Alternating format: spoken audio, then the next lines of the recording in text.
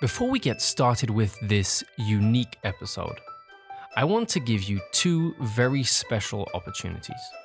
The first is to sign up for Types and Symbols' new set of books, coming to a Kickstarter near you. They're the ones that created and designed The Conflict Beautiful, the set of books we've been parading on our episodes throughout this season. They have a brand new collection launching on the crowdsourcing site Kickstarter in just a couple of weeks. Now we're partnering with them on this episode, and so we're able to let you in on a little secret.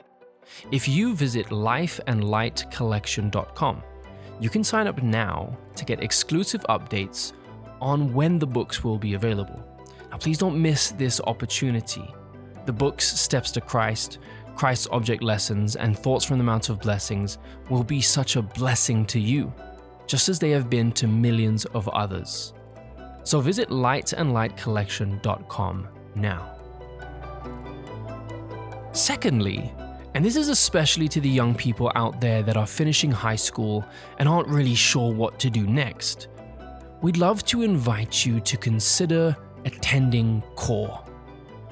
CORE is a discipleship and evangelism program located in Pennsylvania that runs for 9 months. And in that short space of time, you'll learn everything you need to know to become an effective soul winner, as well as having the tools to ensure that your walk with God remains grounded and rooted in Christ. They'll teach you how to do and give Bible studies, all about literature evangelism, mental health, and health evangelism, how to use digital media to further God's work, and even take you on an overseas mission program to help you practice what you preach. For more information, visit paconference.org/core. Now, here comes the show.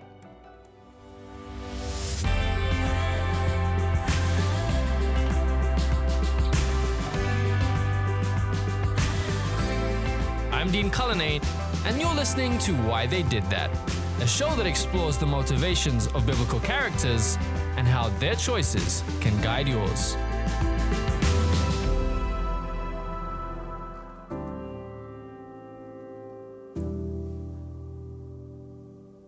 Every good ministry has a mission.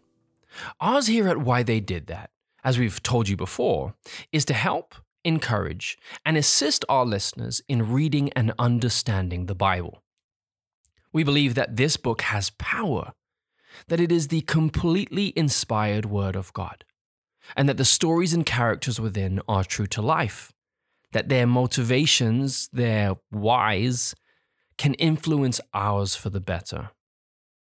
And every now and then, we like to switch it up a bit, change gears, keep you guys on your toes so you never know what we're going to do next. So in this episode, my guest is you. And so, as a host, here's my first question to you. How many of you here, listening to this episode, struggle to read the Bible? Not that you don't believe it, or that sermons that are birthed from the Word don't stir your soul, but you struggle when it comes to your own time with God and getting something meaningful and worthwhile from the Bible. Now, what if I told you that by the end of this very episode, that would no longer be the case? I know that the beauty of podcasts are that you can listen to them while you're on the way to work, doing chores at home or on a run, or maybe even heading to a church service. But on the off chance that you have a Bible handy, I want you to open it to 1 Samuel chapter 28. I'm going to read it to you the way anyone would read the Bible. And I'm going to start in verse 5. 1 Samuel chapter 28, verse 5. I'm just going to read. When Saul saw the army of the Philistines, he was afraid, and his heart trembled greatly. And when Saul inquired of the Lord did not answer him either by dreams or by Urim or by the prophets. Then Saul said to his servants, "Find me a woman who is a medium, that I may go to her and inquire of her." And his servants said to him, "In fact, there is a woman who is a medium at Endor." So Saul disguised himself and put on other clothes, and he went, and 2 men with him, and they came to the woman by night. And he said, Please conduct a seance for me and bring up for me the one I shall name to you." Then the woman said to him, "Look, you know what Saul has done, how he has cut off the mediums and the spiritists from the land. Why then do you lay a snare for my life, to cause me to die?" And Saul swore to her by the Lord, saying, "As the Lord lives, no punishment shall come upon you for this." And the woman said, "Whom shall I bring up for you?" And he said, "Bring up Samuel for me." When the woman saw Samuel, she cried out with a loud voice. And the woman spoke to Saul, saying, "Why have you deceived me? For you are Saul." And the king said to her, "Do not be afraid. What did you see?" And the woman said to Saul, "I saw a spirit ascending out of the earth." So he said to her, "What is his form?" And she said, "An old man is coming up, and he is covered with a mantle." And Saul perceived that it was Samuel, and he stooped with his face to the ground and bowed down. Now Samuel said to Saul, "Why have you disturbed me by bringing me up?" And Saul answered, "I am deeply distressed, for the Philistines make war against me, and God has departed from me and does not answer me any more, neither by prophets nor by dreams. Therefore I have called you, that you may reveal to me what I should do." Then Samuel said, "So why do you ask me, seeing the Lord has departed from you and has become your enemy? And the Lord has done for himself as he spoke by me. For the Lord has torn the kingdom out of your hand and given it to your neighbor, David. Because you did not obey the voice of the Lord, nor execute his fierce wrath upon Amalek, therefore the Lord has done this thing to you this day. Moreover, the Lord will also deliver Israel with you into the hand of the Philistines, and tomorrow you and your sons will be with me. The Lord will also deliver the army of Israel into the hand of the Philistines." Now I'm wondering how many times you checked out whilst I read that. How many times you stopped listening during that commute, or doing the dishes, or how many things distracted you during your daily jog. I'm pretty sure it was probably at least 2 or 3. And this is not a rebuke. I would have checked out too if I were you. And let me tell you why. Because what I just did was boring. Let's set this book to the side for a second. Outside of the scriptures, what's your favorite book? I take a guess that it's one of those books that has this mind-altering ability to transport you from wherever it is you're reading and take you straight into the story, so that you're no longer focused on the words on the page, but rather as you subconsciously read, you're watching it play out in your mind. Those are the books that I loved as a child, the ones that caused me to imagine, the ones that never let go of my attention. Coincidentally, this is why people would much rather buy novels than books about theology or science, because they take you somewhere else. You can escape into another world and visualize the impossible. And I believe this is the very reason why God gave us the Bible. The Bible was never meant to be a boring book. Far from it. Most of your favorite movies are just rip-offs of the scriptures anyways. The issue is not that the Bible is boring or archaic, or that movies are too exciting and TV shows are too addictive. The issue is us. The issue is that we come to the Bible with presuppositions that have been ingrained into our minds in the years that we have grown up hearing the word of God being spoken. Let me ask you a question. When's the last time, for those of you that attend church, that at the end of the service, you've leaned over and said to a friend, "Wow, the scripture reading today was powerful"?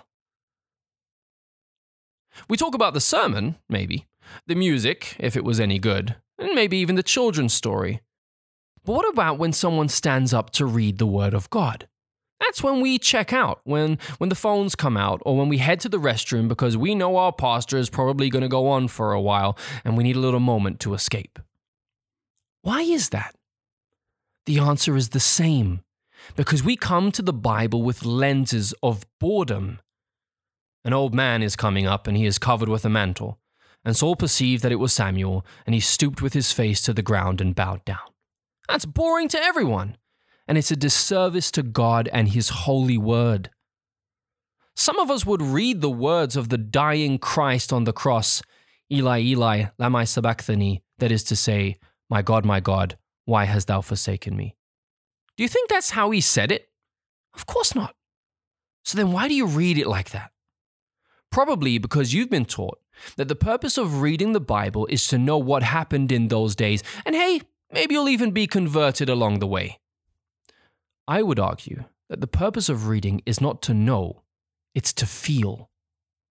Like any good book, the Bible wants to pluck you up and put your mind's eye at the foot of the cross.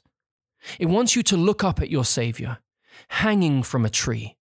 It wants you to hear his panted breath, to see the tears rolling down his eyes as his heart breaks with the sins of the world. And then it wants you to listen. My God,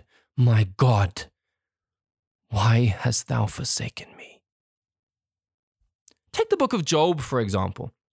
The opening chapter is all about this great controversy that is taking place on earth.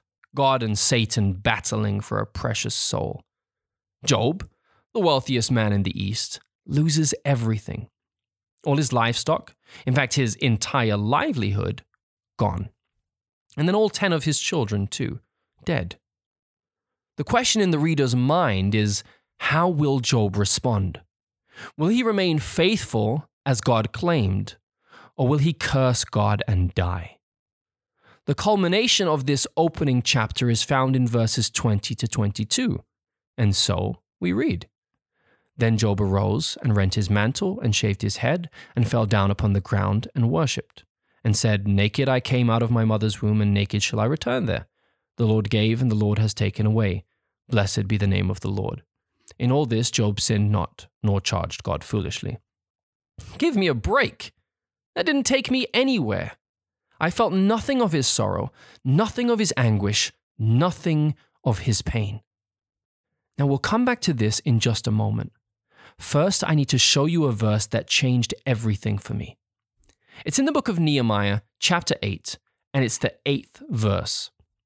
And it says, So they read distinctly from the book in the law of God, and they gave the sense, and caused them to understand the reading. 3 things happen here in this verse. 1, they read distinctly. 2, they gave the sense. And 3, they caused them to understand the reading. So when I read Job properly, it sounds a little more like this. Then Job arose and rent his mantle, shaved his head, and fell down upon the ground and worshipped. Naked came I out of my mother's womb, and naked shall I return there. The Lord gave, and the Lord has taken away. Blessed be the name of the Lord. In all this, Job sinned not, nor charged God foolishly. What made the difference in those 2 readings? It's simple. I just applied Nehemiah chapter 8, verse 8. First of all, they read the words distinctly. Each word was given the respect it was due. They did not race by. They did not try and skip to the end so they could say they spent time with God this morning. Every word carried weight. And so they read, and they read slowly. The problem with scripture readings, and even to an extent our own prayers, whether they be private or corporate, is that we rush. We're in such a rush. Where are we going? Who's dying? Slow down. Take your time. Take the Lord's Prayer, for example. Our Father who art in heaven, hallowed be thy name. Thy kingdom come, thy will be done on earth as it is in heaven. Give us this day our daily bread, and forgive us of our trespasses as we forgive those who trespass. In Jesus' name we pray, amen. That's certainly not what Jesus taught his disciples. Slow it down. Read distinctly. It changes everything. Watch. Our Father, who art in heaven, hallowed be thy name. Thy kingdom come, thy will be done on earth as it is in heaven. Give us this day our daily bread, and forgive us of our trespasses, even as we forgive those who trespass against us. I'm not slowing down merely for effect. When you slow down your reading, you allow your brain and everyone else that might be listening to catch up. And more importantly, you give them time to think about the words as they're hearing them. And that's the key. You need time to think.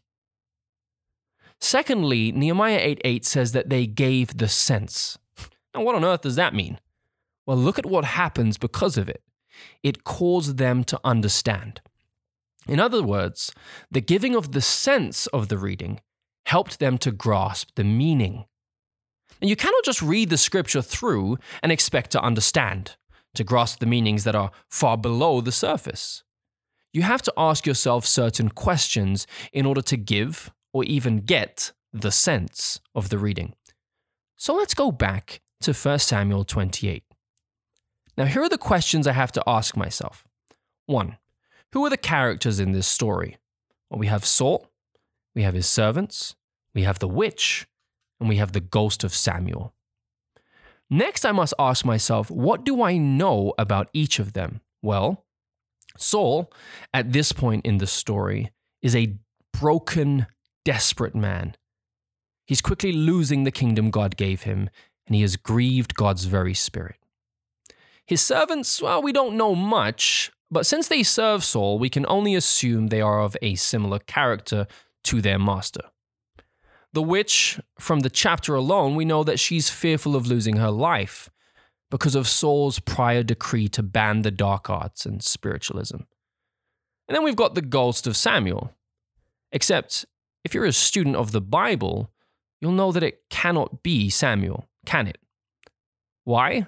Well, a few things have point this out. 1, Saul has cut himself off from God. It says so in this chapter. So why then would God answer him with Samuel's aid when he chooses to go through a witch? Is God endorsing witchcraft and necromancy? Of course not. There's a few other things. 1, Samuel, when summoned, comes up from the ground. If he were dead and apparently went to heaven, why does he come up from the ground? That doesn't make much sense. Then there's the fact that the message that Samuel apparently gives is a message of doom, not of hope. It's a message that leads Saul to consider himself completely helpless and in a twisted kind of way causes a self-fulfilling prophecy, with Saul going on to take his own life. And then, of course, you've got the testimony of the entire Bible, which must be looked at as one. Solomon says in Ecclesiastes 9:5 that the dead know nothing. So how does dead Samuel apparently know how to predict Saul's fate, or even to speak for that matter? David said that the dead remember nothing. So how does dead Samuel remember what happened regarding Saul's relationship with David? Job testifies that the dead remain in their graves. See chapter 7, verse 9 and 10, chapter 21, verse 32. Even Jesus didn't go to heaven immediately after he died.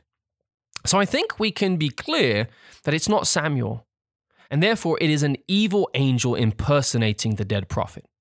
After all, Paul told the people in Corinth that even Satan himself can appear as an angel of light. No wonder the message the ghost delivers him is one of impending ruin, because Satan rejoices over nothing more than when a soul surrenders himself to his helpless, lost state. Now, with these questions, simply who are the characters and what do we know about them, I can give context and thereby give life to the reading. And so instead of reading it as though I'm devoid of all emotion, I can be true to the text, true to the characters, and true to the feelings of the passage. Then I just need to remember to read distinctly and slowly in order to let the mind think about the words. Now, trust me when I tell you, if you apply these principles every time you open the Bible, whether it be in your personal chambers or at the pulpit, you will have a transformational experience. In fact, let's try it.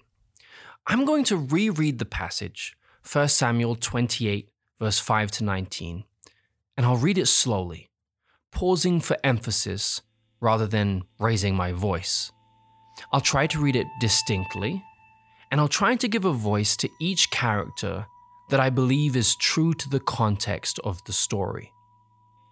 Basically, I'll take into account what I know already. That Saul is desperate, that the witch is fearful, that Samuel isn't Samuel at all. And I'll try to give those things a place with my voice. Hopefully it will all come together. Let's give it a shot. When Saul saw the army of the Philistines, he was afraid, and his heart trembled greatly. When Saul inquired of the Lord did not answer him, either by dreams or by Urim or by the prophets. Then Saul said to his servants, "Find me a woman who is a medium, that I may go to her and inquire of her." And his servants said to him, "In fact, there is a woman who is a medium at Endor." So Saul disguised himself and put on other clothes, and he went, and 2 men with him, and they came to the woman by night. And he said, "Please, conduct a séance for me, and bring up for me the one I shall name to you." Then the woman said to him, "Look, you know what Saul has done, how he has cut off the mediums and the spiritists from the land. Why then do you lay a snare for my life, to cause me to die?" And Saul swore to her by the Lord, saying, "As the Lord lives, no punishment shall come upon you for this thing." Then the woman said, "Whom shall I bring up for you?" And he said, "Bring up Samuel for me." When the woman saw Samuel, she cried out with a loud voice. And the woman spoke to Saul, saying, "Why have you deceived me? For you are Saul." And the king said to her, "Do not be afraid. What did you see?" And the woman said to Saul, "I saw a spirit ascending out of the earth." So he said to her, "What is his form?" And she said, "An old man is coming up, and he is covered with a mantle." And Saul perceived that it was Samuel, and he stooped with his face to the ground and bowed down. Now Samuel said to Saul, "Why have you disturbed me by bringing me up?" And Saul answered, "I am deeply distressed, for the Philistines make war against me, and God has departed from me and does not answer me anymore, neither by prophets nor by dreams. Therefore I have called you, that you may reveal to me what I should do." Then Samuel said, "So why do you ask me, seeing the Lord has departed from you and has become your enemy? And the Lord has done for himself as he spoke by me. For the Lord has torn the kingdom out of your hand and given it to your neighbor, David, because you did not obey the voice of the Lord, nor execute his fierce wrath upon Amalek. Therefore the Lord has done this thing to you this day. Moreover, the Lord will also deliver Israel with you into the hand of the Philistines. And tomorrow, you and your sons will be with me. The Lord will also deliver the army of Israel into the hand of the Philistines."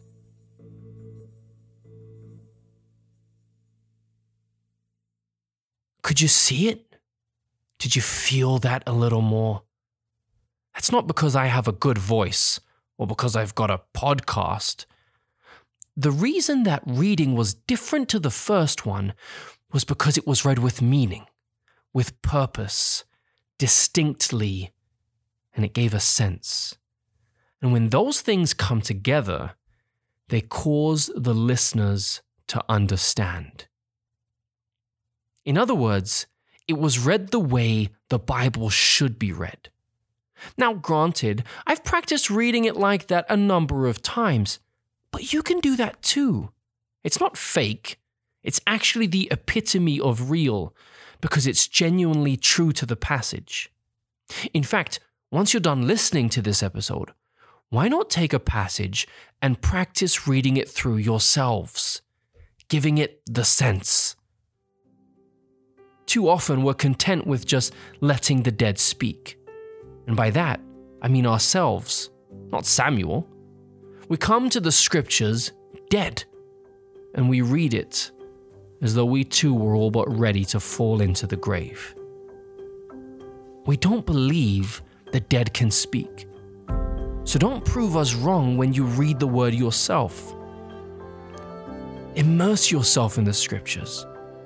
Let it take you back thousands of years to times when humbled shepherds parted seas, when kings glorified God on the battlefield and then tarnished his name on rooftops, to a time when a lowly carpenter would just read the word in the synagogue and the people would want to kill him, to a time when aged exiles were given glorious gleams into God's plans for the end. Friends, we cannot rely on preachers, on pastors, or even on podcasts. So dust off your Bibles, take out your pen and paper, and clear your throat. Because your experience with the scriptures, and thereby your relationship with God, will never be the same.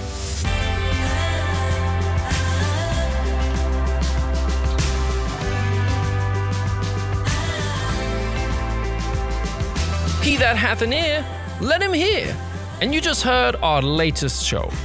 If you'd like to hear more or hearken back to a previous episode, you can find us at whytheydidthat.org.